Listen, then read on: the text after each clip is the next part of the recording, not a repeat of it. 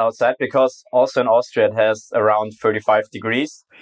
And it will be one of the hottest weeks of the year and probably the last really hot week this year in Austria in summer. Really? Because after Sunday it's going down for 10 degrees and then we have around 25 and then it continuously starts declining.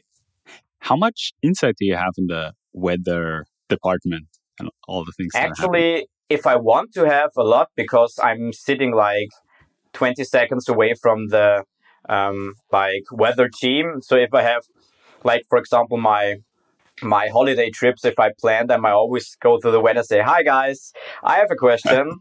How's the weather in, I don't know, XY in 2 weeks?" And they were like, "We will have a look." And then it would say, "Okay, it will have like probably this and that degrees and it will probably rain on Thursday." And I was like, "Oh no, fuck it," or "No, that's very great." some stuff like that. But it's not like that I always do it because then they get annoyed, actually, of course, understandably, and yeah. But sometimes I'm trying to find out, so what's the weather will be. That actually makes me think of a lot of questions, but for everyone who doesn't know you, can you give a quick introduction of who you are and what you do? So my name is Lorenz. That's like you can also call me Lolo. It's easier. That's the name I got in school. And we know each other from school because we went in Graz together, to gymnasium for 8 years. So not in the same class, but in the next class. I was in the A class, you were in the C class, not because of our different levels, but because the schools in Austria, they have like A1, A1A, 2B, etc., etc. And you were like, in the end, you were, I think, 8C, and I was 8A. Yeah, of course, genau. And I, for many years, I did judo as a professional sport. So that was like my first big thing next to school was doing a lot of sports. And I know that you also did some judo, and also one of your sister or both of your sisters. One of the sisters, yeah. Same. One of your sisters, right? Not both of them. And yeah, I did that for around. So I started when I was 5, and I did it for probably 21 years. He's still doing it, right? Like you told me. Sometimes I fight in the Bundesliga, but just occasionally. And just if my coach calls me and says, "Could you fight for us in 1 month?" And I will be like, "I could, but I don't want to. But yeah, probably I will." It's always the same call, but yeah. Sometimes it's fun. Sometimes it's just, could be better. Yeah. Especially when you remember what you were able to do when you still were at the professional level. Yeah. But I think that's the same thing in every part of our life. Sometimes we are very good at something and then we tend to focus on something else and we lose the focus on the other things, and then you lose the abilities you had before and the other stuff. And after a few years, you come back to it or you see it again, and then you're like, I was good at that, but now I'm like mediocre or what else, whatever you see in it. Yeah. And the question was, who am I? Yes. And after that, probably that's why you were interviewing me, because I work for the Austrian Broadcasting Corporation, which is called ORF. He's here in Austria. Like when you used to live in Austria, Jürgen, you probably also watched some of our news certainly on television, or probably something like that. Like growing up every day at 7:30 p.m. My parents and my sisters and I would gather around the TV and watch the news because that was the only way to get the news before the internet was around. And actually, it still stuck up to this day.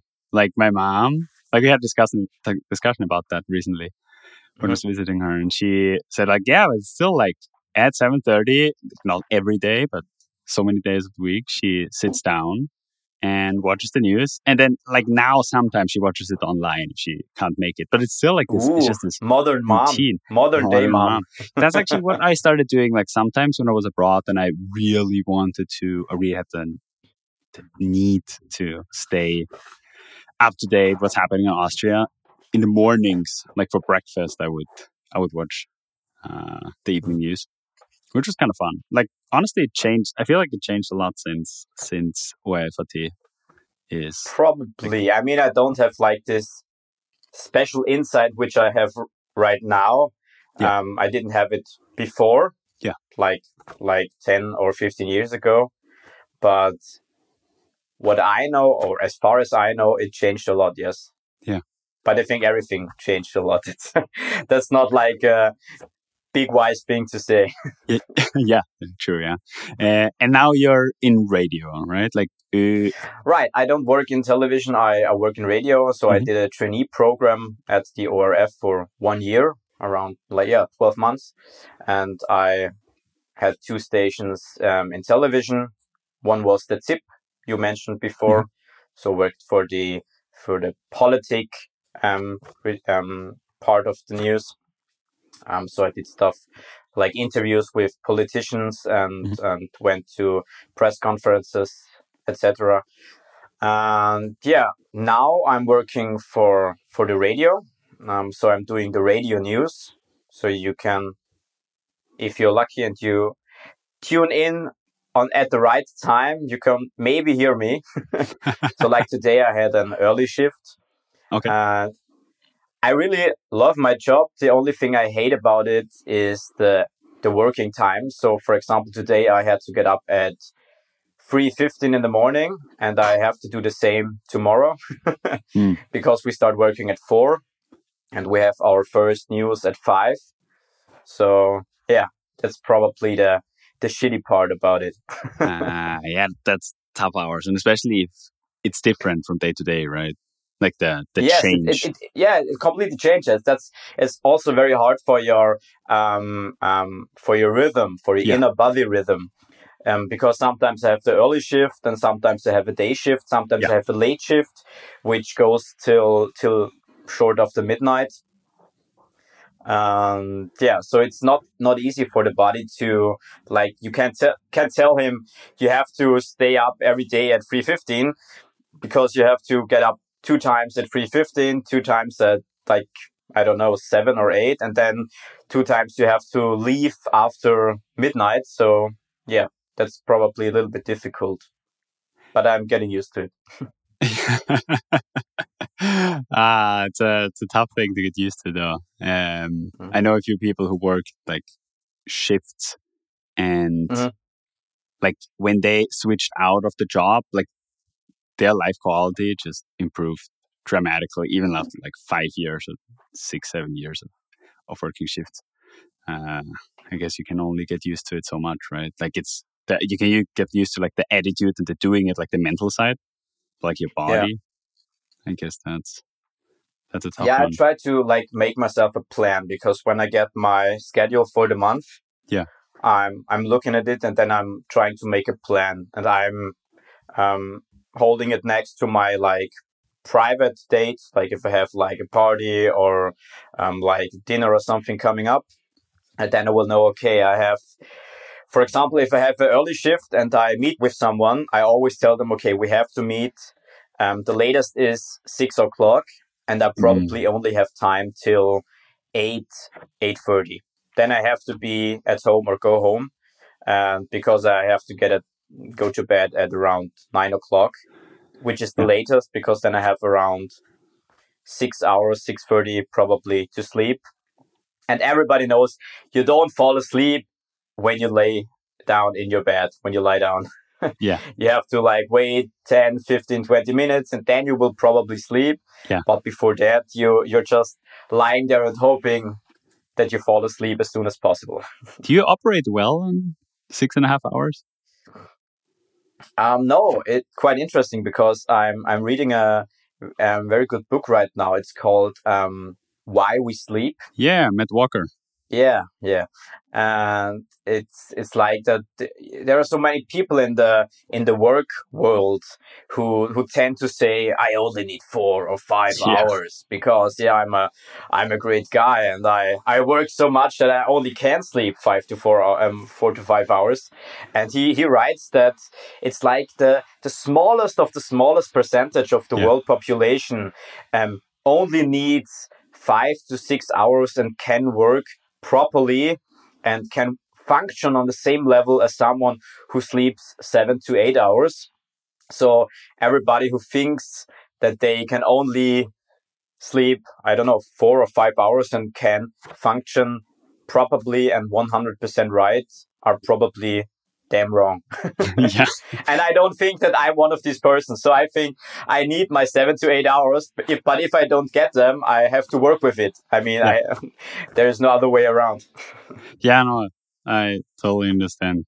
Like just yesterday, like came back from vacation, so we arrived at home at like 1:30 in the morning, Mm-hmm. and I had to get up at 8 today. So went to bed at 2, a little after 2, so that's like less than 6 hours. But well, if you have a plan for your day and you can't don't have any leeway to push stuff around, you just get up and do things. But I've been feeling it like all day, just like Yeah. even like after a workout, like even during a workout, just a little bit off, just a little bit harder to concentrate, a little bit harder to push. Mm. Still doing everything, but it's just not as good as an experience. Like everything you do is just not as good as an experience. The highs are just not as high Mm. as if I would have had my 8. Actually, more like usually 8.5 is where I feel like really comfortable, Mm. really like When do you well normally rested. go to bed? So I try to get up at 7. So I try to start my wind down at like 10 p.m. Mm-hmm. and then try to hit bed somewhere between And how do you 10:30. manage to switch if you like go to a party or go to a dinner and you stay out till 11 or maybe 12 or maybe 1 o'clock? Yeah, it's tough. I guess I have two strategies that do somewhat work. One is still to get up at 7 because if I get up at 8, like on a usual, just like one interruption in a week, I don't really feel like I'm gaining much, especially if I got to bed. Let's say I got to bed at like 2 a.m. and then I get up at 8 instead of at 7. It rarely has like a big significant, like makes a big difference. Like tonight, for example, was like the last couple of days I was on vacation, so I didn't get up at 7 either. But if it's just like a 1 day occurrence, it doesn't really make a difference. So I try still get up at 7 and then rather take a nap in between. Like ideally, 90 minutes would be ideal. But when do you actually have 90 minutes in your day Yeah. to just lie down? So somewhere like 45 and 60 minutes. And that actually helps. Or otherwise, if I really don't have anything major on the next day and I get to go to bed Mm-hmm. like after midnight or let's say after 1 a.m., I really try to push it back like 10 a.m. But that's like, I don't know, like when I get up 3 hours after or like, yeah, just long after I usually start my day, like my day is just off. Because I just feel like with the first thing I do usually is go outside and Mm. get some sunlight because it really helps me. But it's different. Like 3 hours later, it's just completely different for your body. So You lost your most important hours, probably. yeah. So yes, it's really it's an issue. So social life, I try to be more better about like as you said, like you just meet earlier. You just Mm. don't meet Yeah. at 9 p.m. someone. Um, just have to adapt. And actually, soon I wanna switch to 6 a.m. Oh, because okay. when school starts again, I want to do. Stanford has some free sports classes, and one of them is Thai boxing, and it's at 6:30 in the morning, 3 times a week. Okay. So So you have to get up at 6. I have to get up at 6. Yeah. Let's see how that Yeah. goes. I try to say it as often as possible on record. Yeah. If So you speak it out afterwards, loud, it will happen. That's the point. you're at Just least tell it. Just tell it to as many people as possible, and you have to do it because otherwise exactly. everyone will ask, "How's your Thai class going?" And you will like, I didn't make it." And we're like, "Why, Jürgen? Why?" And we're like, Exactly. So you Exactly. have to tell everybody, and everybody will ask you, and you have to do it. Yeah. Like fail publicly. That's Yeah. that's the best kind of learning. No, so that's also why I shifted to 7 now. And honestly, I feel a lot better, like getting up in the morning and going outside. Just the morning hours. They're really beautiful. The first They hour I are. try not to look at any screens because of just my eyes don't respond well to screens early on. So just go on a walk or go on a run, and then do some stretching. That usually works best. Yeah. Huh. But like if you have different shifts, like how do you just get up, get ready, go to work, or do you have anything to? Depends. I mean, if I have an early shift like today or tomorrow, yes, I get up 30 minutes before the taxi arrives because at 3:15 Oh, I need around shoot! yeah, Yeah, normally I need around 30 to 35 minutes with by bus and by sub to work. yeah. But at 3:15 there is no sub or bus. Maybe some night buses, but it will take me, I think, 70 to 80 minutes because you have to wait so long and then you have to get to a different station because there's only a night station, blah blah, etc etc. And so I have to go by taxi. So I get up around 3:15, then the taxi arrives at 3:45. Hmm. I get in immediately, then we drive. In the morning there's no traffic, so that's the good thing. We only need around 15 minutes to the ORF, and yeah, then I'm there like a few minutes after 4, and then I can start the day. I call it under some science because it's not really day; it's still night. But I start my day during night probably.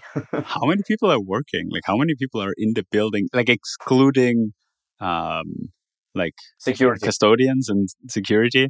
Like Yeah, of yeah. the actual employed people and in the news or like in ORF, like who's working at 3? I would say. I mean, at that time, at around between 4 and 5, there are only some. I think there is one person from the weather team. There are a few persons from Ö1, which is Okay. the ORF has different radio stations, and then most of the people who are there are from my part of the ORF, which is called the news desk. We are making like the radio news, and then after like maybe or after at around 6 o'clock or maybe 7 o'clock, the first people from like 6 o'clock, the first people from television arrive, Okay. maybe a little bit earlier, and then they start to work on the first morning news. But for me, if they come in, I have like already finished a few hours of working. It's always very funny because to see them walking in, they're all very tired, of course, because it's still early, because they also have to get up at like, I don't know, 5 o'clock maybe. But I already got up 2 hours earlier, and then I see them tired, and I'm like, I'm still awake. Yeah. But there are not many people working there at that time. Like you said, only a few security guys and most of the people from the radio, because radio has their prime time in the morning and in the True. rise of the day, and television tends to become stronger in the evening, like after Makes sense. 6 o'clock. When the people come home from work, they turn on the televisions. It still works like that, even though we don't think about it like that, because we all used to like going to Netflix whenever we want to, or watching someone on Disney Plus. Just like I couldn't care less if I watch it at 10 in the morning or 10 in the evening, but there are still many people who watch television in the evening. Yeah. So if like all the Netflix and like everything like basically available on the internet on demand, how would you call the other things? Just like live shows or like? life. I have to admit that I don't know it exactly how it's called in English, but Okay. in German you have like we also say on demand. It's I don't think there's, or I'm right now I can't grab the like maybe right word for it in German, but the other, like the normal television, is more like lineares Fernsehen. Maybe linear television, Linear but I don't know if TV. that's the right English word for it. Okay. I'm not the native speaker, so Yeah. maybe you should know it. You're the I'll Austrian look it guy up. who lives in America. Tell Yeah. me, Jürgen. I'll look it up. So Okay. next time I know. Okay. Yeah. So how many? Like, okay, you told me that not that many people are in the But how office many like, in the exactly? morning. But how many people are there in total? Like, how many people are working for the YF? Like as Like journalists? in Austria or in Vienna or Like in just in Vienna, the yeah. Like, what is like? How many people would be in your office if you would have like a all hands meeting? Oh, I think around. I hope that I don't get the numbers wrong, but I think around 900, like in the whole Damn. building. Okay. But everybody would have to be there, and I don't think that there would be enough place because, like, not everybody's working on the same day, and if you have a team, everybody, some people have their day off because you don't need everybody to be there to work for the system, which makes sense because you always have to shift people, and some people are working 60%, some people are working 100%. So it always depends. But if everybody would gather around for a party or I don't know, whatever, probably 900 just in Vienna. I hope that I don't mix the numbers up. So if I like can recheck it afterwards and I hear that it was a wrong number, I will tell you. Okay. And it's like about like 3/4 of that are journalists and like 1/4 administrative stuff, or what would you estimate be? This is a fact I don't know. Okay. I mean, most of them are journalists. Yeah. In television, in the radio. Some work for the online content for ORF News.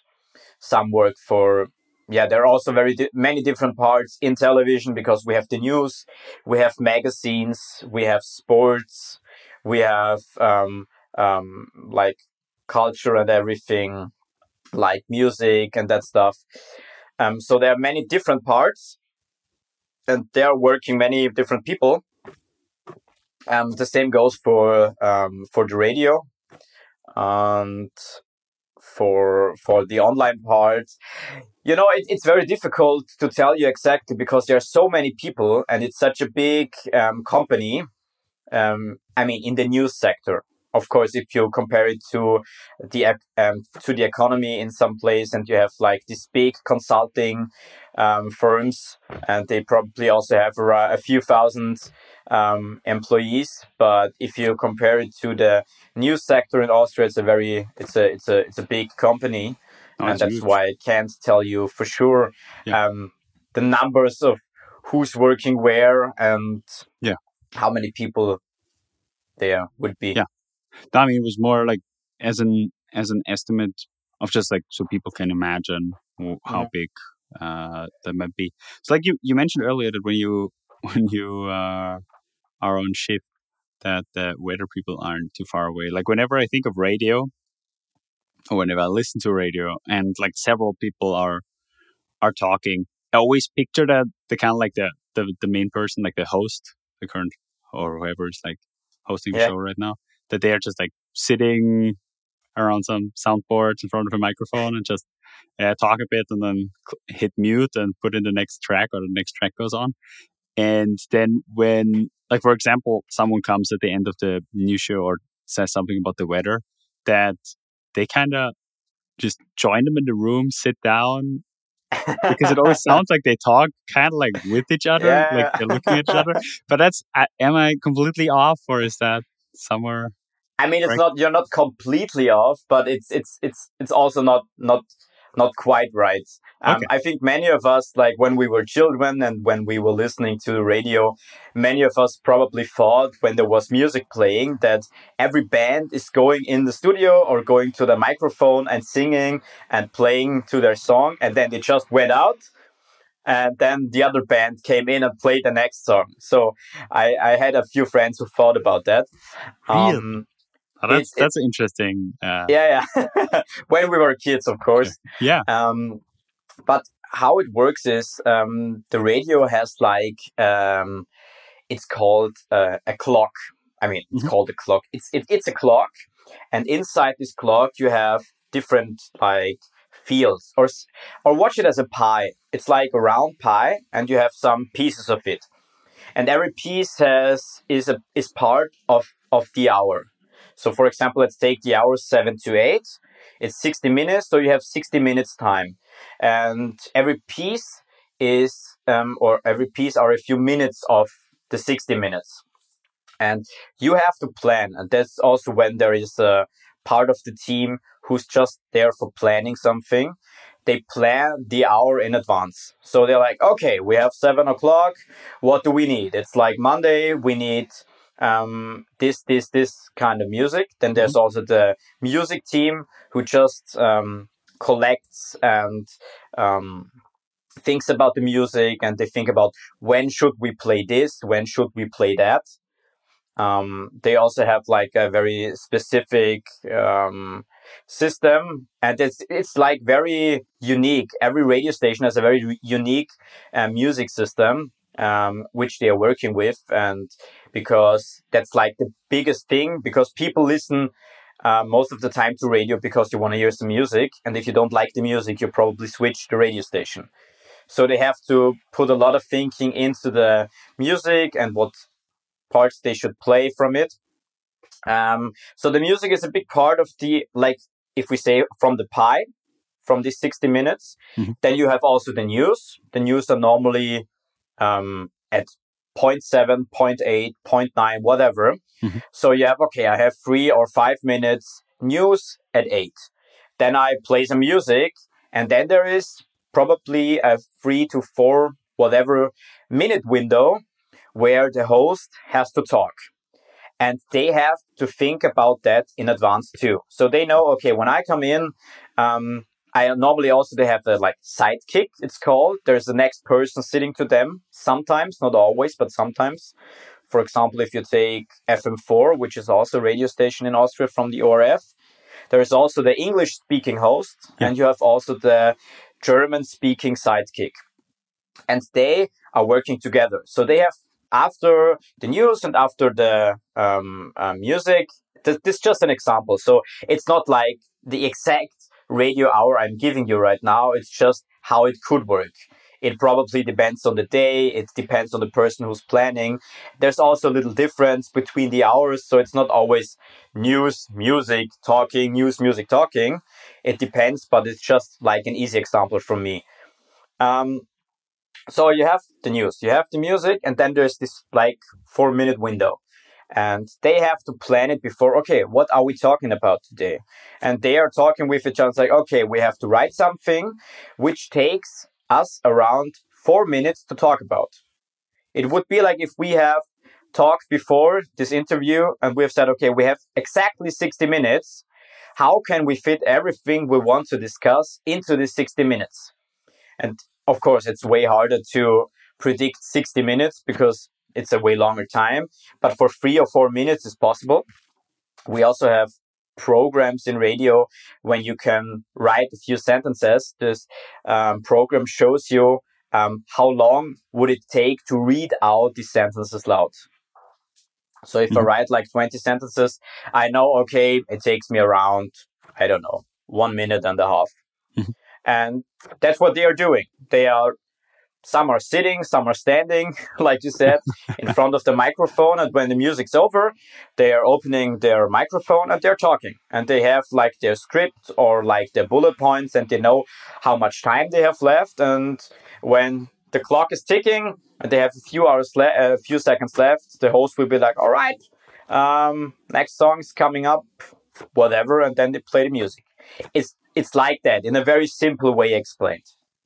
Of course, it's way more. There are way more details in it and everything, but in a like all around way, it could be explained like that. Gotcha.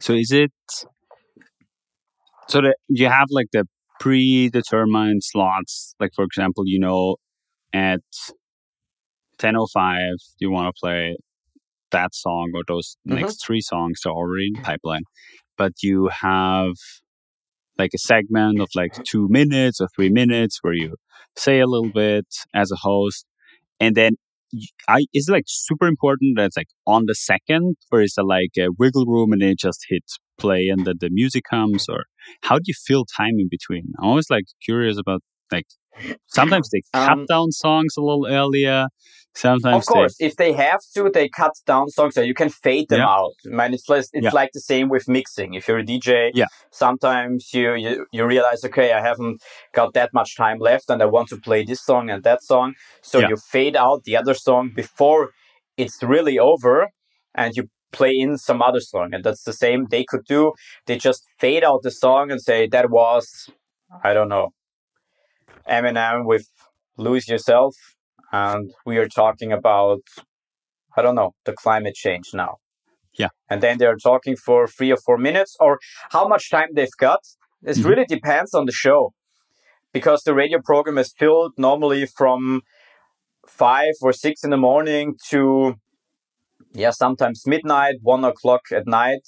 And then there's normally a short window between 1 and 4 or 5 in the morning where it's like okay nothing, where there's only Ö3 is the only radio station for the ORF which is working 24 hours. yeah So they also have program at night, during the whole night, also the news. They also have news between midnight and 5 o'clock in the morning. But yeah, what was the exact question again? so like how much wiggle room do you have in between those segments, like how precise do you have to be when it comes to estimating how long the, you're gonna talk? Like you're the still like the problem host is is, still the person hitting record, or is it like a time is yes, like locked in time? no. Okay, The host is the person gotcha. hitting the Yeah, buttons. yeah.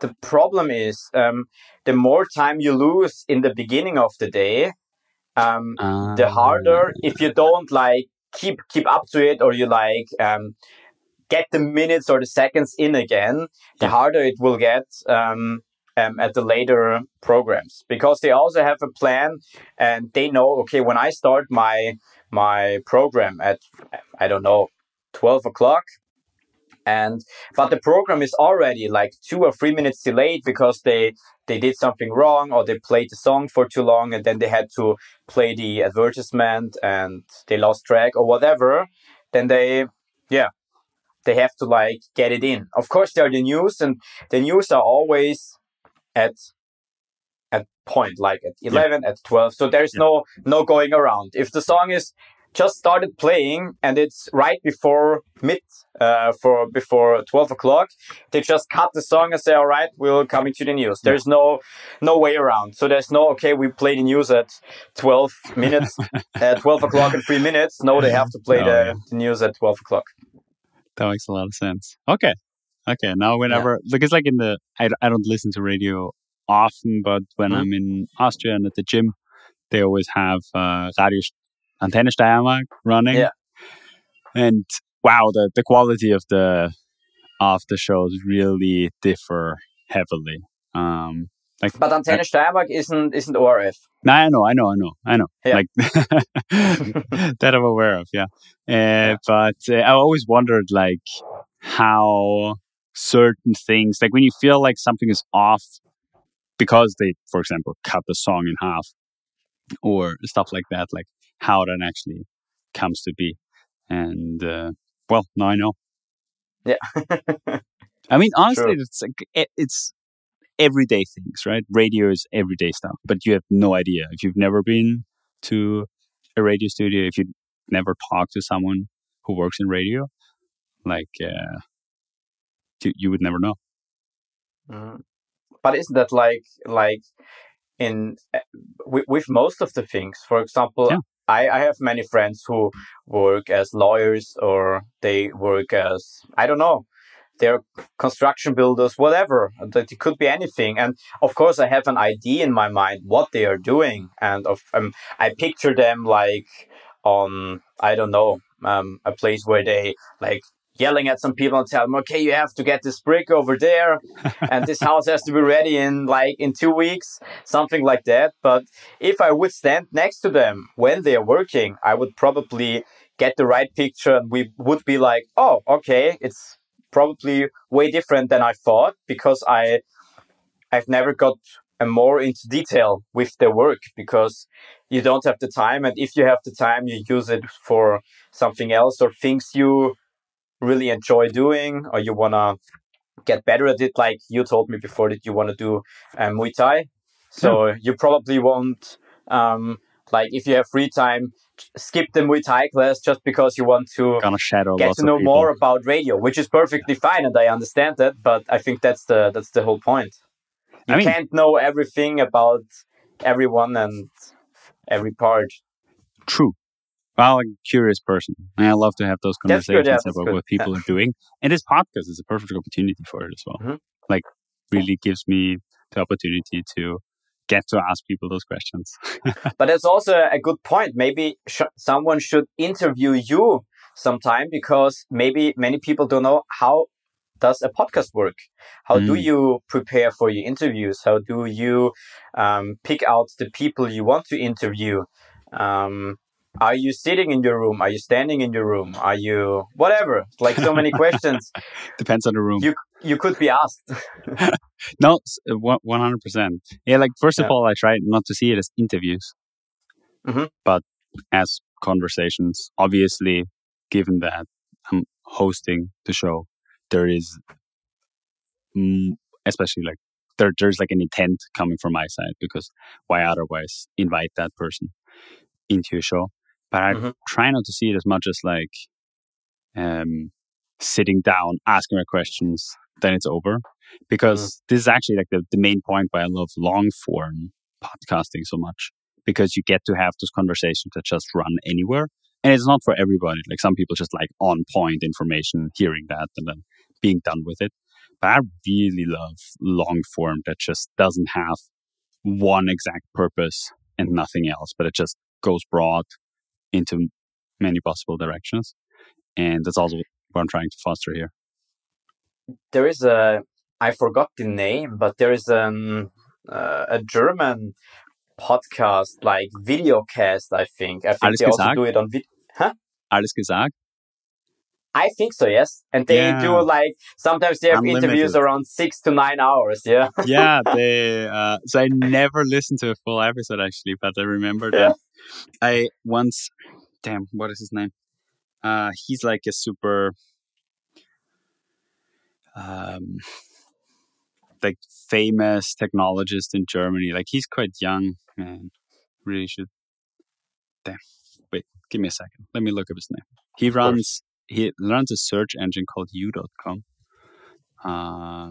That's Richard Zocher, exactly. And he talks very well. Like, he's really versed keynote speaker. He did his PhD in natural language processing at Stanford with like one of the most famous professors doing like text analysis and modeling, like all the stuff that's kind of behind like ChatGPT right now.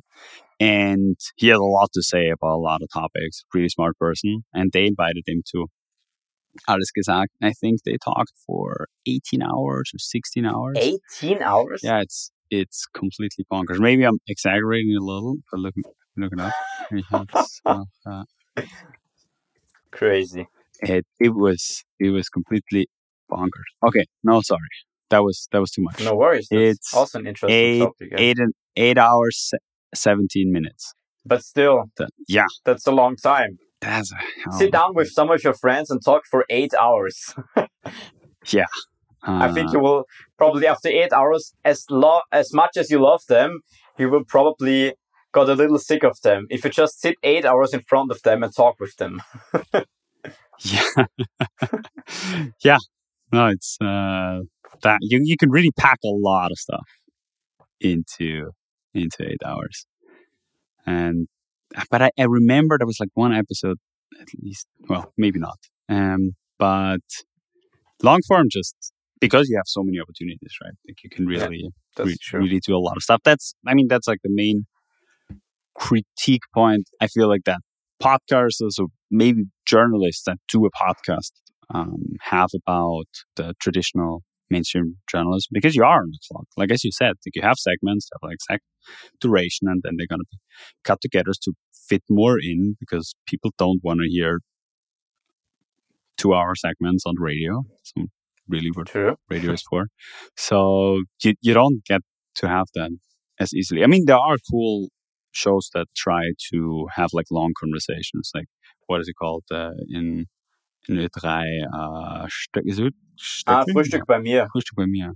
Mm-hmm. Yeah, like for example, where she really sits down and has those, what is it, like 10-minute segments and like some music in between. Once a week talking with like a famous or trending person. Yeah. Something a bit different. Yeah. Did you, like when you, because you were mentioning like growing up and the image some people might have had of how radio works. Like when you were a kid, did you always want to become a journalist, or when did that start? I can't tell. I mean, that's probably people who work in television or radio would always say, it's like, I always like talking. And it's probably like your mom would tell her friends when they ask her about how was your son and when he was young, and your mom would be like, he talked a lot. And they were like, yeah, probably true. But I probably was that type of kid. And I always talked a lot. I always loved to entertain people in different ways. Sometimes it worked, sometimes not. like always, sometimes you win, sometimes you lose. And I don't know when this manifested, but I really wanted to, and this still, to that day that sticks to me. I really wanted to have my own like late night show, because I always also love to interview people, but not in a strict way. Like you have to be very formal and be like, oh, nice to meet you, in just a very friendly, open way with interesting people. You can also make fun with them and also probably about them. Yeah, that would be also important. So people who can see, I don't know if that's the right expression in English, but can see over it. They stand over it. If you make fun of them, they're not like, I don't like that. They're like, yeah, of course, I make fun of you, you can make fun of me. And like in that way. That's why I always wanted to work in television, because when I was at school, there was social media. We had when we grew up, we had Snapchats, became big, I think, when we were in the 5th class. Then we had, I think we started with WhatsApp. Then there was a little bit of Instagram, of course, YouTube, but it wasn't the like vlogging YouTube part. It was more like some people film something cool and then they post it on the internet. Yeah. And gamers. Yeah. Then after, I think right after school it started, when this whole Vine thing blew up and people uploaded videos of them, like with sketches and vlogging, and then they started to doing interviews, and then there was, I don't know if that's just in my point of view. Maybe someone else saw it completely different, but for me there was like a switching point, and then everybody could go viral on the internet just because they did something. They had an interview, they had like a talk with someone. And I don't know. I started with the thought of going into television, because I knew if I want to have like a late night show, I have to go to television.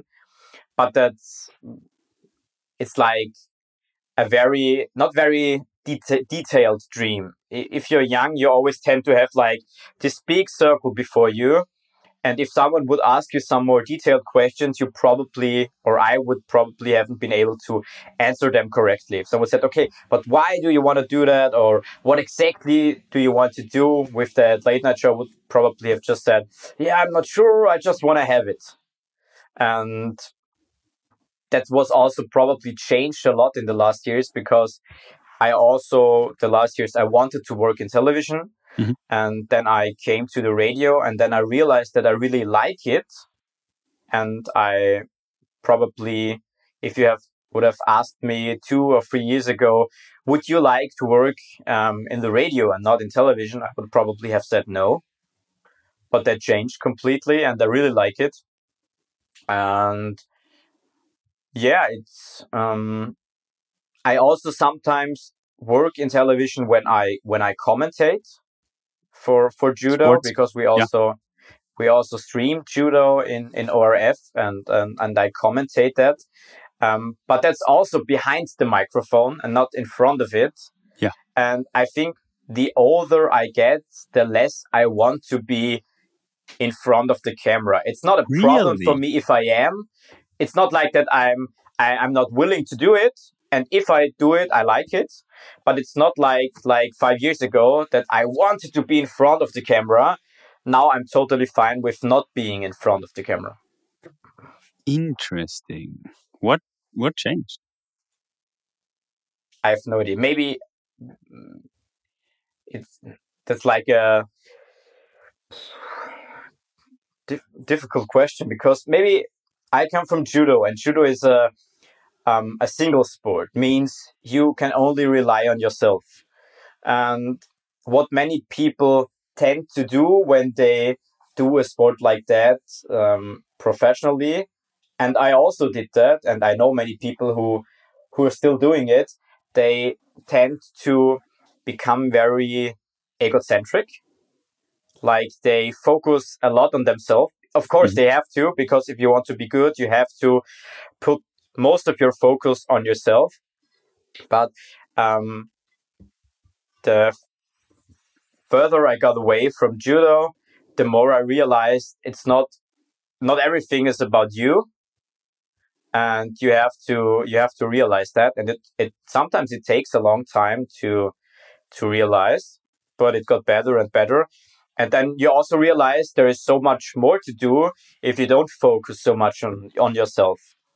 And probably that was the point, because if you are not in front of the camera, even though you're like doing most of the job behind the camera, you're organizing everything, you're putting the content out, you're planning everything.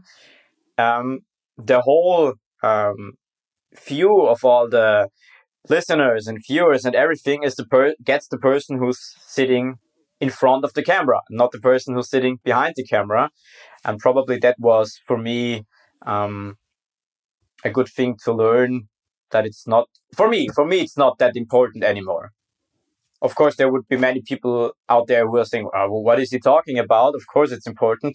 That could be true. If it's like important for you, that's good. But for me, it's not that important anymore. As I said, I still like it. I still do it if it's like there any chance or any reason to do it. But it's not like that I fight for it with 100%. So it's not a must-have, but it's no, a good to have. It's a good to have, yeah.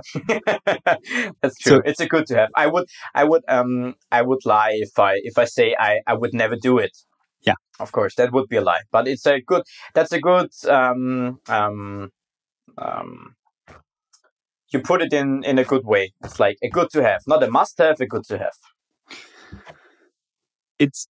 I always find it interesting, because when we are starting in our careers, or even before, like, we pick our studies and then try to build this persona or this picture of the life we want to live in the next couple of years, and like set goals and go after them. It's usually like there's always like a shiny element, right? Like the reason why you do it, like something maybe prestigious, something that gives you status, or some people really after money or after comfort or whatever. But there's always like this big thing. I feel like the more I talk to people, especially of the same age, like year by year, it gets a little less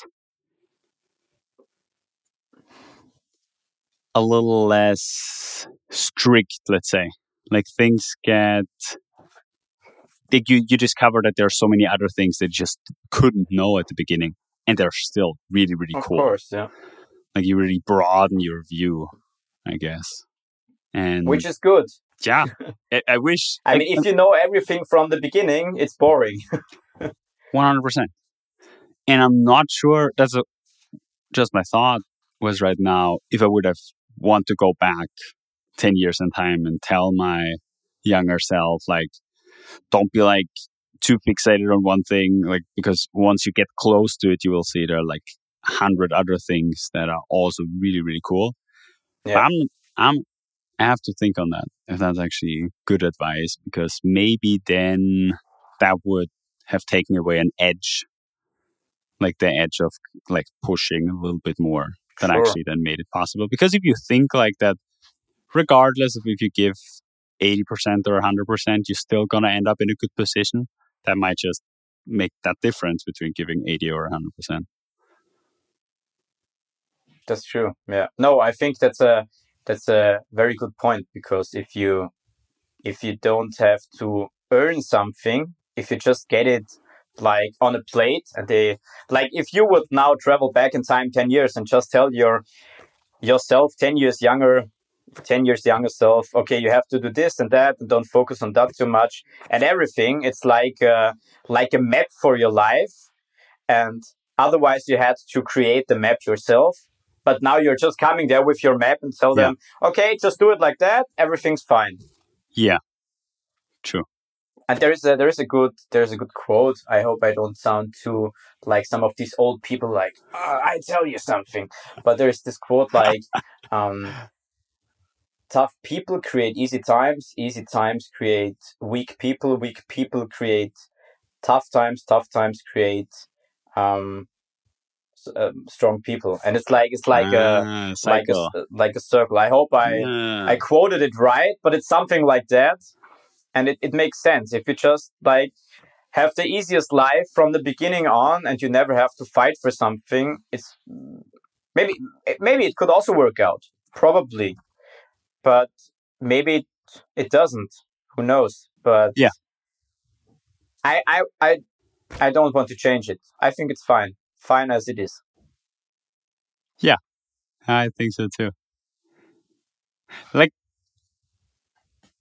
over the last couple of years, like whenever we saw each other and wherever we talked, I always had the impression that you were really, really grinding, just like on a lot of levels, just really Mhm. going hard. I mean, what you did, two studies, like you did journalism studies, you all did political science, right? Like Mm-hmm. that's where you're, Yeah. what you're wrapping up right now. And then also like all the time, well, like at the beginning, especially like still doing judo, then kind of being done with it and now doing all the commentating. And then like now for 3 years, you've been doing your podcast. It's now the third year. Yeah. It's now the Mm-hmm. third year. I guess that's really so many things. And I always felt like you were really going hard at becoming a journalist, and especially like I remember when you told me first that you were wanted to have like a late night show and to like a comedy show on TV, and that was Mm-hmm. really inspiring. Like because it looked like you were really set on something, and now I mean you are in the biggest journalism organization in Austria, which I guess speaks for itself. But it's still like now still putting on the hours for the sports commentating, and still like now season 3 of Verlesene Dummheiten. That's like Mm-hmm. great. How do you do it? Like how do you get yourself to add on all those big things while also like working crazy times as we discussed earlier in your main Mm-hmm. job that already offers so much? I mean, probably some people I know or who I'm friend with would say I don't have that much time very often, which would probably be true. But I think mostly all of the things I do or I work for, I don't see them as work. So, for example, if I commentate judo, it's not work for me, because for me personally, it's just sitting in front of a screen and I watch the sport I did for so many years, and the talking next to it, it's not work time for me. Of course, it's official work time for me because it's working hours and I have to be there. But this could also be me in my living room, sitting in front of the television and watching the final block of some Grand Prix or the World Championships or the Olympic Games. Yeah. The difference is just that I have to prepare for it. Of course, I have to look up some details, take a look who's in the final block, etc., etc. Of course, this is maybe sometimes not the funniest part because it's a lot of details you have to fit in. It's like with an interview. If you have 100% information, you probably can just use 10% of all the 100% during your time live on air, and the rest, the 90% you can kick. But you have to get the 100% at first because you never know. I commentated Grand Prix on the weekend, and normally a judo fight could be from 5 seconds to normally the longest 7 to 8 minutes. But this time we had a 15-minute break because one of the girls, he had a nose injury and she was bleeding very hard. So they had to give her a very good I don't know how to say. Painkillers or Yeah, they have to fix it. And it was very, very difficult because you can't fix it over the eyes. You can't fix it over the mouth because she still has to breathe. So they had to fix it around the head, and it took a very long time. And in that time, we had to talk, and it was 15 minutes. And if you don't have prepared something up front, you're in good words, fucked. Because you're just sitting there and you don't know what to say. Because there is nothing going on. Because they just film the people, they film the tatami, maybe they film the other judoka, but she's still standing there waiting for the other judoka to come back on the tatami. So you have to talk, because the people in front of the television, if you're sitting alone in your room, 10 seconds isn't long. But if you're sitting in front of a microphone with people listening to you, 10 seconds is a long time. Yeah. It's like 20 minutes, because the people after 2 or 3 hours no talking, people will listen more. Just the next time if you listen to the radio, maybe you have a point where some of the host or the sidekick or whatever isn't talking for 1 or 2 seconds because she missed something or she couldn't find the information, and you will realize you will listen more closely, because you will your head will tell you what's going on. Why aren't they talking? They should talk, but they don't. And that's the same. But I think I drift too far away from the original question. No worries. No worries. Yeah, it's for me. For me, it's no work. It's the commentating is no work for me. I do it because I like it. Because I also like to get to know different sports. This year I think in January or February, I commentated the Junior World Ice Skating Championships, speed ice skating. And I mean, it was the second time because I also did it last year, but I never had anything to do with speed ice skating before.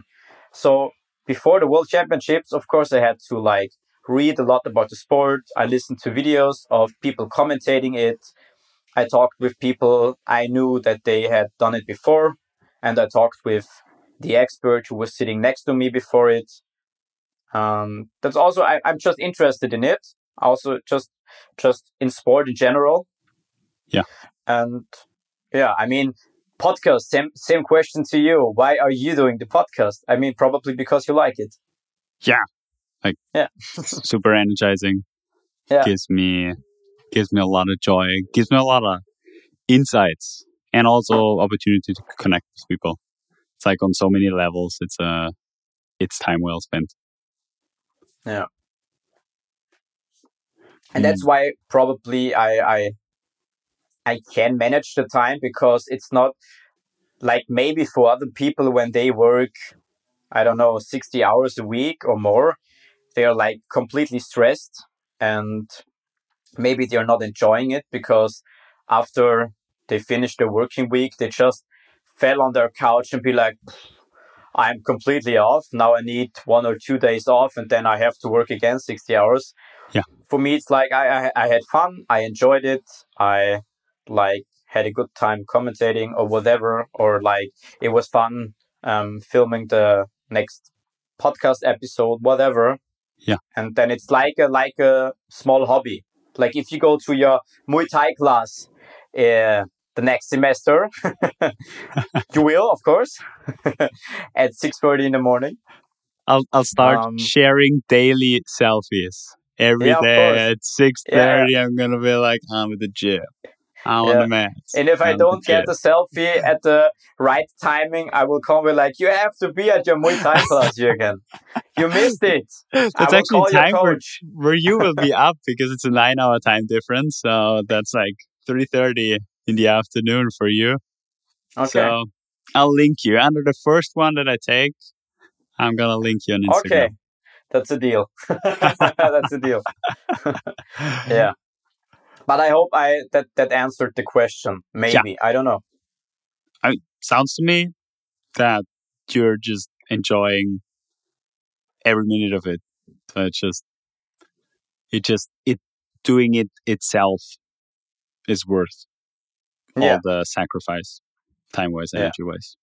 And you always learn something new. I mean, probably you have the same when you record your talk for the podcast with different people. Every time you learn something, maybe on a technical part because some things didn't work.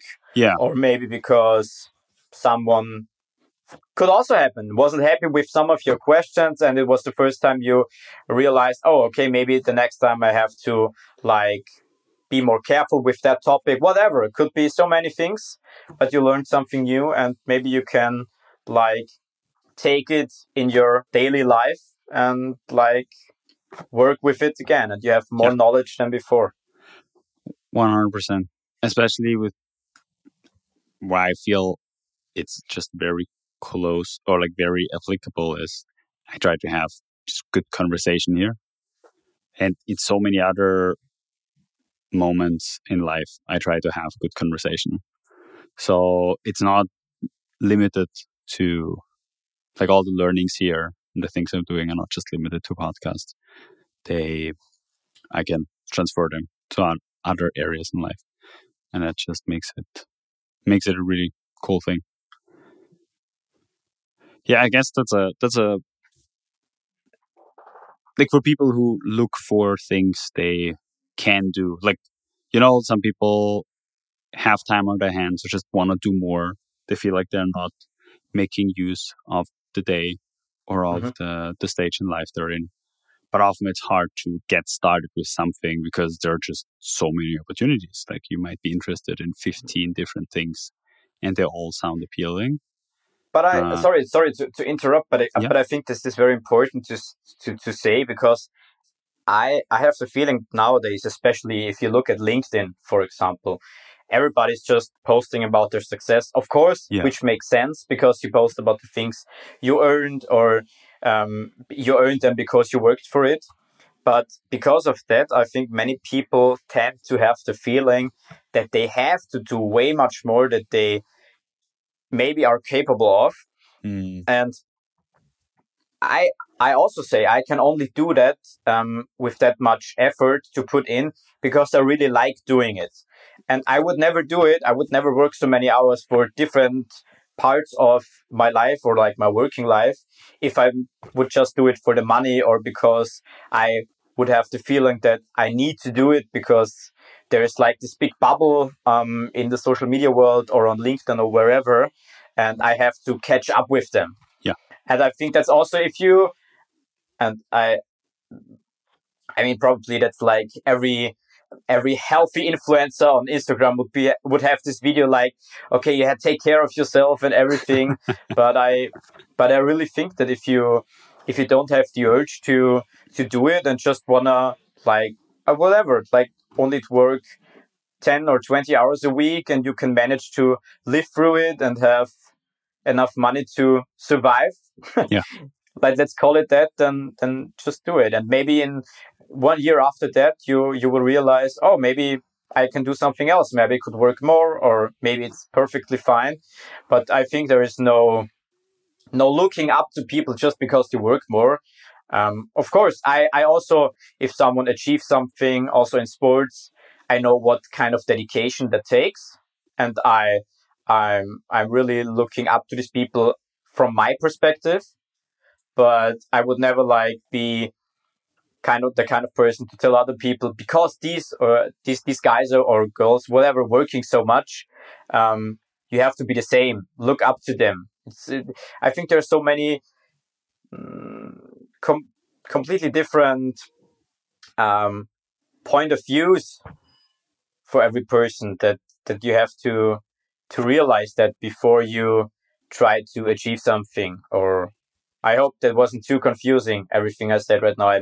I'm just trying to find some words flying into my head. Also, English isn't my most fluent language. I don't talk it that often. So you're doing great. Double thinking English and then trying to find the words. At first in German and then translate it. Yeah. I get that. What you just said, that ties back to the discussion we had earlier about people saying they work so much and they only need so few hours of sleep. I think it's the same kind of story, and it's the same kind of people pushing that narrative of just like do more all the time in all areas. And yeah, I mean, when you look at the most quote unquote successful people out there, a lot of them will tell you that they have outworked everyone else and that's why it worked, like for them, and makes a lot of sense. But there are so many reasons why you wouldn't want to be like them, why you wouldn't want to be that person that outworked everyone else, because you can only have so many things in your life. So if you want to be the person that outworks everyone, that means your whole life is going to be whatever you consider as work to get to the top of the mountain you pick. And that's, for a lot of people, it's just not a desirable life at all. No. So, and also every mountain has different heights. Yeah. You don't have to climb the Mount Everest. You can also climb the Großglockner. Everybody who hasn't seen the Großglockner because we're not from Austria, look it up. It's beautiful. Austria's highest mountain. Yeah. Is that where you went hiking 2 weeks ago? No. We went to Niedere Tauern, which is between or in Styria and Schladming. Styria and Salzburg. So it's like you can walk on both sides in different parts of the Niedere Tauern. So some parts are in the Styrian part and some in the Salzburg part. Is that kind of like connected to the Dachstein area? Yes. And we didn't go up, but we could see the Dachstein. Yeah. Gotcha. It was always very, very close. So now people even get some geography lesson of the Austrian mountains and mountain regions. True. So much to LinkedIn and how people's lives and efforts and whatever else is perceived and communicated. Like I really appreciate you for being that person that just does the things that you enjoy in like for itself and not just for the pot of gold at the end of it, because that just says a lot. And that's also, I think this is something I would like to communicate to my younger self, like finding the things that just doing them makes a lot of fun. And even if there's no for a lot of people, it wouldn't make sense to do that because Mm-hmm. there's maybe no big money in it, considering the time right now. Or like, for example, like we're both doing podcasts and we're both not, as far as I know, not making a killing No. off the podcast. But still, like this is how we choose to spend our time because it's really cool. Not because we couldn't spend it in any other way, but because it's a great thing to do. And I think that's something to really look out for as soon as possible. Do you know Mr. Beast, right? The YouTuber. Of course, yeah. So if everyone doesn't know Mr. Beast, he's probably the biggest YouTuber. He's more than a YouTuber. He has the biggest movie studio on the east side of the US, or maybe. But I think he's also the biggest YouTuber. Yeah, I mean, like the thing is why I'm a little hesitant with like just saying YouTuber. It's like the biggest YouTuber for a long time was like PewDiePie, and he's literally just sitting in front of his webcam doing random videos and then editing them. And that's like the perspective people have from a YouTuber, right? Like one person doing stuff, life vlogging, blogging, commentating, whatever. But then, like with Mr. Beast, you have those major productions of just like crazy movies. And like I don't know if you ever listened to an interview of his or a podcast with him, but like basically his approach was like when he was like 15, he found out about YouTube and he just started uploaded the video where he was gaming and discovered like someone hacking in the game.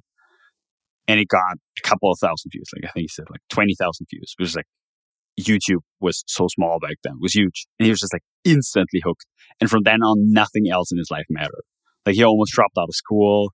Then he pretended for 2 years that he was going to college because his mom was like, either you go to college or you have to move out. So he was just like pretending he was going to college, just sitting in his car and just making videos with 4 other people, just like being on Skype for 18 hours a day or 16 hours a day, just like, making videos.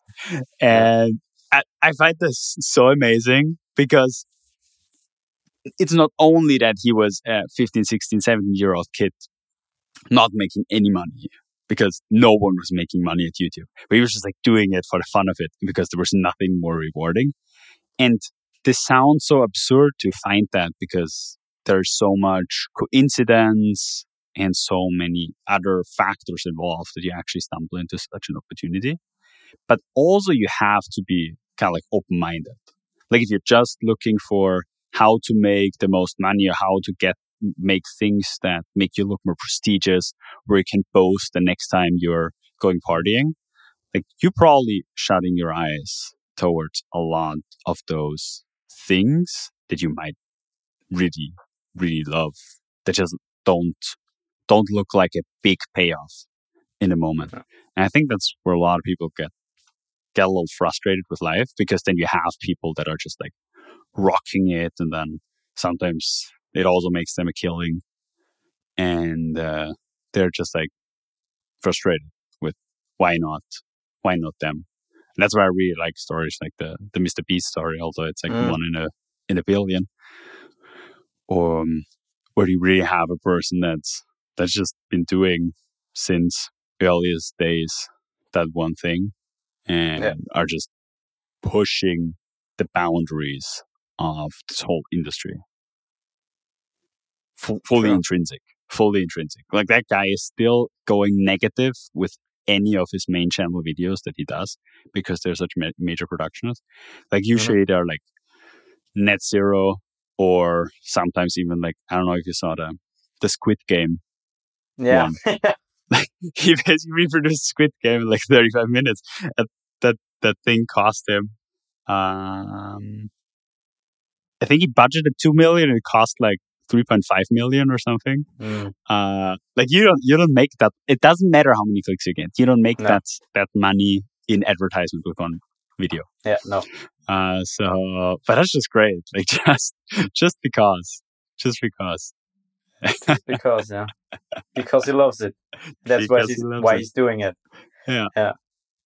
No, but I mean, of course, it's also sometimes it sounds unfair because there are probably some people listening to that and think, okay, um, I also like some stuff, but with that kind of stuff, I can't like earn a living, and Yeah. that's completely understandable. Because if I don't know, I like to run.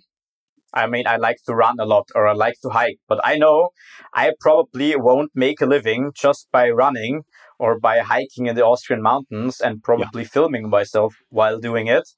Um, and maybe I could start a YouTube channel about running or hiking, but there are so many other channels outside who are doing that. Yeah. Then I have to find a niche. Why should someone watching exactly my channel? And that takes a lot of time, a lot of dedication, and probably you don't have so much time because after a few months or maybe a year, your money will run out. You have to maybe pay some rent. You have to buy some food, Yeah. etc., etc. So, I totally understand if there are some people and they like, yeah, that's fine, good for you, Yeah. but fuck you. I don't have that because I can. And maybe they like their job, of course, and maybe they say, Yeah. yeah, I like my job, but it's not. But they are still happy when they can get home on a Friday evening because they're like, okay, now I have 2 days off, and then it's like the typical Monday. Not again, which is also fine. Which of course, sometimes I also have the days that I go into work and I'm like, today is a hard day. I would probably love to stay at home, but it's not possible because I have to work. But I think the most important thing is that the good days outperform the bad days on a big scale. Mhm. And not just on a small. Not that you have like 3 good days and 2 bad days. You should probably have at least 4 good days and 1 bad day. Better would be if you have like in 3 weeks you have 2 bad days and the rest are good days. But Yeah. that's not always possible. I think that's also something I learned. Just because you say something or you do something, everybody has a different perspective. Everybody has a different opportunity to do it. And there are so many things you have to calculate for that it's not possible for me to say, I do this, so everybody should do that. I just can say, I do this because I had this and this and this opportunity, and I took this and this and this and that part. Mhm. So that's why it worked, or maybe worked. But it's completely different for everybody else. And that's also something I learned. And I think that's very, very important. True. Yeah, I guess there's a time for everything, and there's not. How do you put that? Like, not every time is the right time if you have a desire to act on it as well. I guess there's also like some calculation and planning, setting yourself up that you can do stuff. But yeah, also know it's not an imperative, right? Like, not everyone has to do and constantly look out for a lot of things to do on the side or for a passion project. Like, for Mm-hmm. example, last year, um, I already had the podcast in mind. I had already recorded the first episode, like the first before I launched it. Took me over a year actually, like from recording the first episode to actually launching the podcast. Mm-hmm. And I had a couple of months in between where I knew I would go to Stanford, so there wasn't an immediate need to fill the time.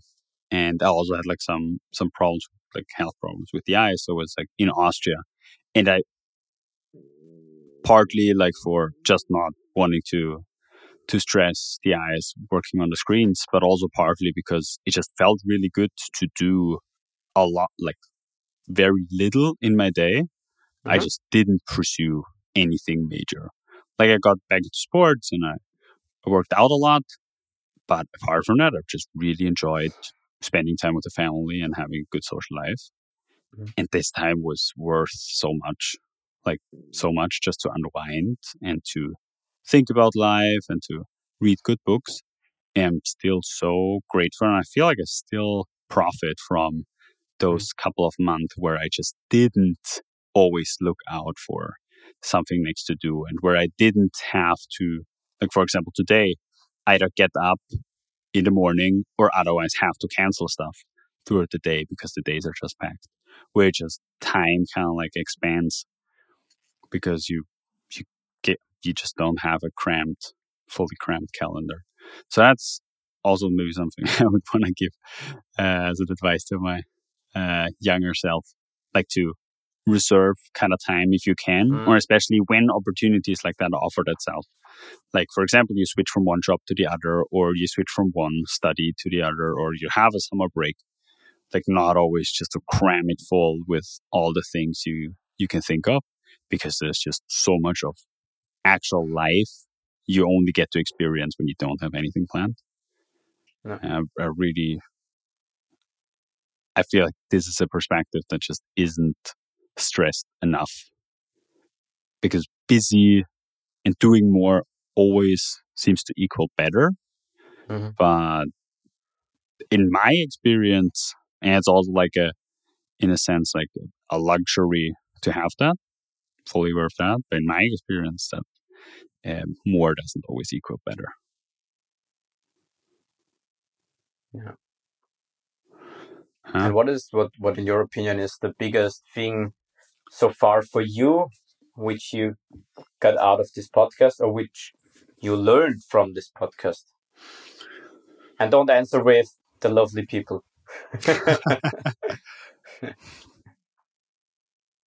One thing I didn't have on my mind, and that's now a factor for making time for it and keeping going, is the act of creation.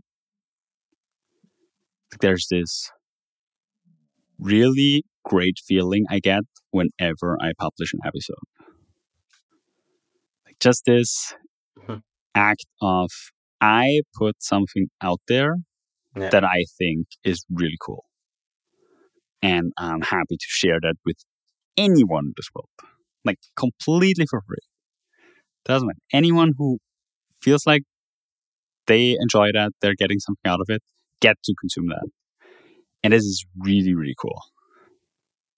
I didn't know that this is I guess maybe I heard that a couple of times before from other podcasters or YouTubers, or maybe also other people who are just like crafting stuff. But I just never understood it until I was in that process. Yeah. And this really counterbalanced a lot of anxiety and fear about, oh God, what if people don't like it? What if it's not good enough? Because it's certainly a factor. And it's still a factor I have now. Like, this is episode 26. And I still think of that. If it's like good enough, and how can I do it better? And I think that's also a valid thought, but it shouldn't keep me from producing more. And one thing that counterbalances that is that act of creation. That just gives me a lot of good feelings. That's great. That's why you keep doing it. Yeah, I mean, one of the reasons. Like, how is it for you? Like, the way you do your podcast is that you have, like, you plan it in advance, right? Like, you really do seasons where you have like a concept, and you have like a time where you then record a lot of it and then like publish it over the next months. It changed a lot over the years, because in our first season, and we are thinking about doing that maybe again, because we really enjoyed it. I think the most important part of this podcast is that we, as friends, so my podcast colleague and I, are like we are on the same, I don't know how to say it, like on the same wave. We have the same wave of humor, and if we're talking to each other, it's just always like, most of the time, nonsense. But it's in our mind, it's not nonsense. It's just fun. We just enjoy it. And that's why we like it so much, because for us, it's just like a funny talk, and we record it. But in the first season, we try to convince each other from conspiracy theories. Yeah, I remember that. it always changed. Like first week he tried to convince me of, I don't know what was one of his. I think Australia doesn't exist. The second time I tried to convince him that the Nazis live on the moon. And there are so many conspiracy theories out Flat there. Earth. Yeah, flat Earth. Of course, we did that, and Nessie, and the, how they called the aliens, the lizard people. Yeah, the lizard people. But you know whom I mean. Yeah. You know, okay, so Reptiloiden. Like, say again. Reptiloiden. In German, it's called Reptiloiden. Okay. I don't know. Gotcha. Reptiloids. I don't know. Okay. And then so in the second season, we just tried to make like an interview podcast with someone about a special topic, but we realized that's difficult because we have the same wave, but our interview partners also need to have the same wave, because sometimes we had a like more serious topic, like an economic topic, for example, and the person who got interviewed wasn't on the like this comedy wave. It was more like on the serious wave, and so it wasn't like synchronizing. Yeah. And now in the third season, we didn't have a real plan at first, and then we tried to make segments. So we took the whole podcast and separated into different parts.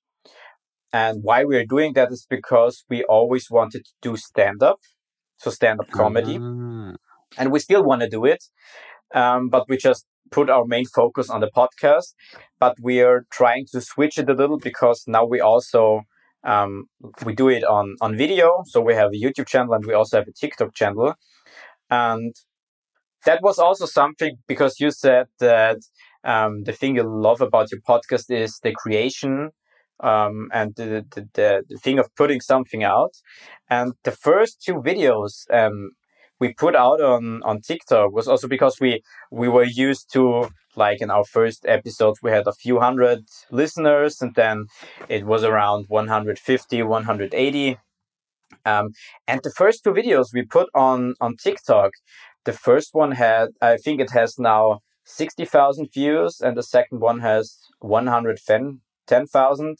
Nice. And it really went well. And then we're doing shorts on YouTube, and we also have a few of them with a few thousand views. And of course we do it because we like it, but it's also nice if you like get some feedback from the people. And that's why we switch more in this comedy part with like writing each other cancel jokes. So we are writing each other cancel jokes, and the other one has to read it, and hopefully the person gets cancelled. And that's what we are doing. And that's what we are like cutting out for shorts, because it's good to have like short segments. Because nowadays, I don't have to tell you that social media is like, you have to get the attention the first 1, 2, 3 seconds. And so we have, it's more like a comedy podcast right now. But we also filmed some like sketches. We also did some filming in the Austrian mountains, in Styria, near to Gröbming. Okay. And my colleague, his name is Jonathan. He's very good at editing, and he also did some like really nice editing videos. Nice. And so everybody who's interested, we are called Erlesene Dummheiten on YouTube and on TikTok. I really have to check out the YouTube channel. Like, it's been only since season 3, right? Yes. We started with season 3 because we have a small studio in his apartment. So there is a small room. It has 12 square meters, and we have there that's so something cool. to sit. We have our microphones. We have the technical equipment and everything. Okay. Yeah. Okay. That's You told me that you have all your equipment over in the studio. Yeah. That's worth a lot. Yeah, that's true. Thanks to him. Yeah. Nice. And I can imagine that just by having someone else that you enjoy spending time with, like the process already gets like it's always rewarding by It's an itself. always process. That's the point. I think we're most of the time we are talking daily on the phone. Whoa. About sometimes not even about the podcast, just some stuff we saw, or just because we heard something, or we just talked about like how are you doing. And of course, if someone on holiday, or he was now in Greece for a week, then of course we're not talking every day. It's just then it's someone a week off. So go to Greece, whatever, do whatever you want, leave me alone. But yeah, now, and also the preparing process, it of course is different to yours, because you have to like arrange yourself and with your time schedule, but we have to like arrange it around our time schedule. But everybody has their like parts to do, and so far we know that I have to do this part and he has to do that part, and that's why it's getting easier, because it's like a cleaning plan in a flat where where students live in. Like one has to clean the floor, one has to clean the bathroom, one has to take out the trash, and after a few weeks you get used to it, and then you know, okay, I know my part, and then it gets easier, and the same goes for us. Okay, gotcha. Yeah, it makes a lot of sense. And you also like as you said, like Jonathan really enjoys editing. Yeah, so and he's really good at it. He also in his free time he produces some music. Oh, and he what's his name? What's his tag? I don't think that he has. He's the completely anti-social media guy. Really? He's like a boomer in the body of a 28-year-old. You could say that. And he also, I think he hates young people. That's why he's I have to ask him. Maybe he has an alibi and I've never heard it, but and he also, what's quite interesting, he's very creative, because he produced a role game for like a Harry Potter themed role game. Really? So you need 9 people, and I think we're gonna play it this week on Thursday for the first time ever. It's like a premiere. Whoa. And he's like the game master, and he's watching over us if we're doing everything right, and everybody gets a role, and then we have to like do something. It's like a game where you play in a team against the bad person. I think the bad person, of course, is Voldemort. And so he created like a game. So I'm really looking forward to it. Oh, that's super cool. Yeah. So 9 people? You need always 9 people, or it's like up to 9 people? I think you need at least 8 or 9 people, and maximum is 10. I think between 8 and 10 people. Yeah. Damn, I'm really looking forward to hearing about that. Mm-hmm. You just live stream it. Going to live. Nah, but I think he can put a copyright on it or something. So he probably won't live stream it, because maybe then he can. Maybe in a few years you can buy it in the store for 20. Okay, probably with the inflation and everything, not 25 euros, maybe 70 euros. But looking forward to the Kickstarter. Yeah, on Kickstarter. Yeah, of course. Great idea. You will Kickstart it. Yeah, that's good. Nice. I will pitch it to him, and then I get 20%. Yeah. He sounds like a really cool person. Yeah, he is. He's very fun to have. Like an old grumpy grandpa, but he's very funny. You really like him. It's like you always like to come to him, you get some cookies, and you talk to him, and you like it, but he's still the old grumpy grandpa. He does come across in the podcast as an old grumpy grandpa, so... No, it's more off camera. I think I think so. I mean, I think so that I'm the same off and on camera, but he's more the off camera happy guy, and on camera happy guy, and off camera is more like I hate people. Oh, beautiful! But that's totally fine. You were mentioning stand up. Is stand up a big thing in Austria? Is that a If it is a big thing, yes, there's stand-up scene because I've never I been don't to any think so. German That it's stand-up. I mean, you have the well-known and famous comedians, but they normally don't do Yeah, stand-up. They just yeah, do stand-up if they wanna test out their new program. yeah. If they have some new jokes, they test it out at some bars in a like small free stand-up tour. And the other part is really the YouTube and TikTok part. We have a few Austrian. I don't want to call them comedians, not because they're bad, but I think comedian and TikTok comedy is something completely different, because most of the things they are doing is sketches, and some of them doing them really well. So they're really good at it. And some of them also, I think they have a comedy program, but I've never seen any of them. So I don't want to compare them to like the typical Austrian comedians Yeah. and these TikTok comedians, but they're good in their own way. And I enjoy viewing their videos. Not all of them, but of course, probably I also don't think that every of our jokes are so funny. No, So it's how always would they? you have your highs and you have your downs, ups and downs. Yeah. But I don't think that the scene is very big. But you have to start somewhere. It's like with the podcast. Yeah. In the beginning, you don't know what you're doing, and then you get better at it, or you get more used to it, and you feel more comfortable. And yeah, Yeah, I mean, there might be more like perceived risk if you do something you don't know if it's actually a thing, like if there's actually yeah. people that want to watch it. But looking back, often that's exactly where you wanted to be, right? Like right at the Mhm. beginning, like being the first. And I could see stand up becoming a thing. Like I don't know why it is such a major thing in the US and it feels like Mhm. almost nowhere else. But But if I watch the Austrian comedy scene and I watch and I compare, I mean, of course, the US has around 380 million inhabitants. Correct me if I'm wrong. Yeah, 330, 340.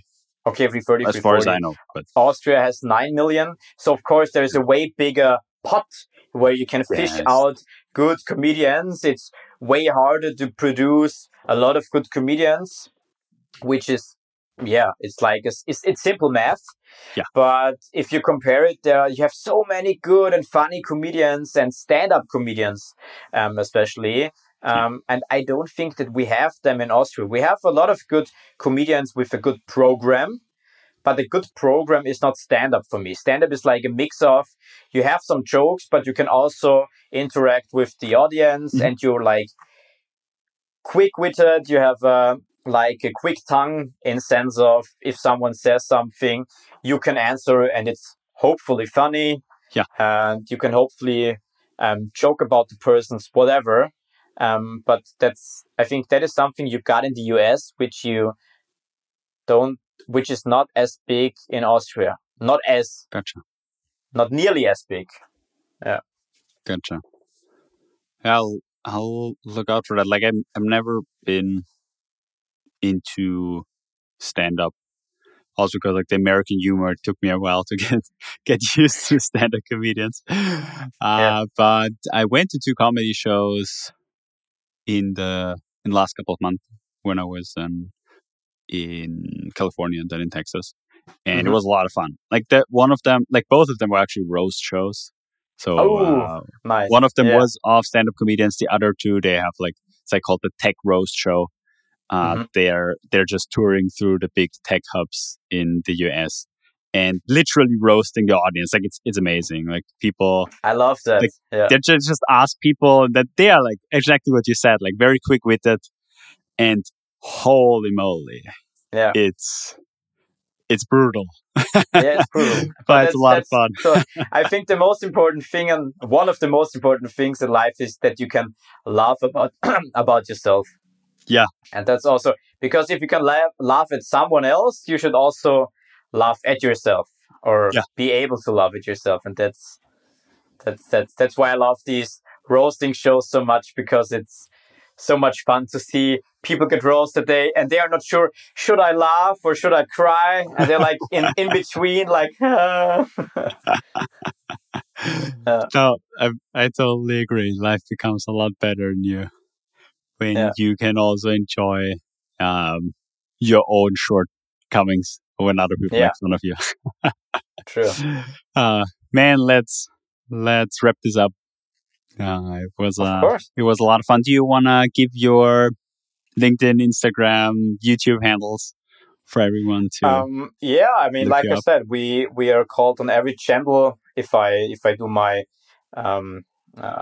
social medias for the podcast, we are called Erlesene Dummheiten, which is probably difficult to spell for like English speaking people because it's a German expression. Yeah, but for the German, I don't know how to translate in English. I have no idea what's Erlesene translated in English. Dummheiten is like silliness or stupidity. So I don't know. Maybe you can translate Erlesene better than me, or you can look it up. I just looked it up. Erlesene is exquisite. Oh, okay. So maybe exquisite stupidity. That's what it would call in English. It has a nice ring to it in English as well. Yeah. I think so too. I've never thought about it before.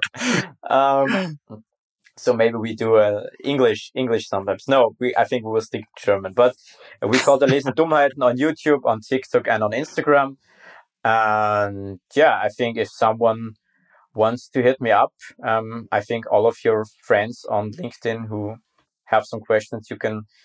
I think you don't have as much friends, Lorenz friends in your contact list, and you can find me with my headphones on, with the picture of me with my headphones on and commentating. So here you can find me on your friends list if you want to reach out to me.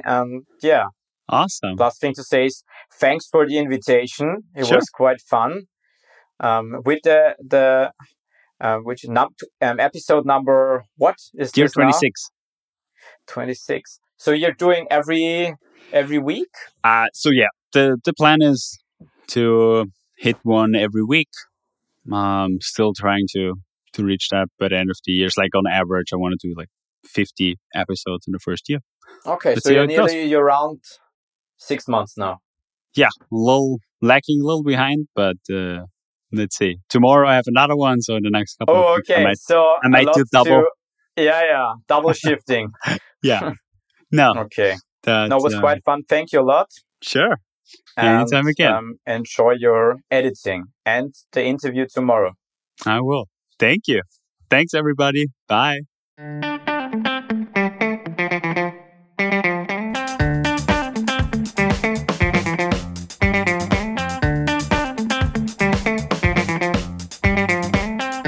On my way.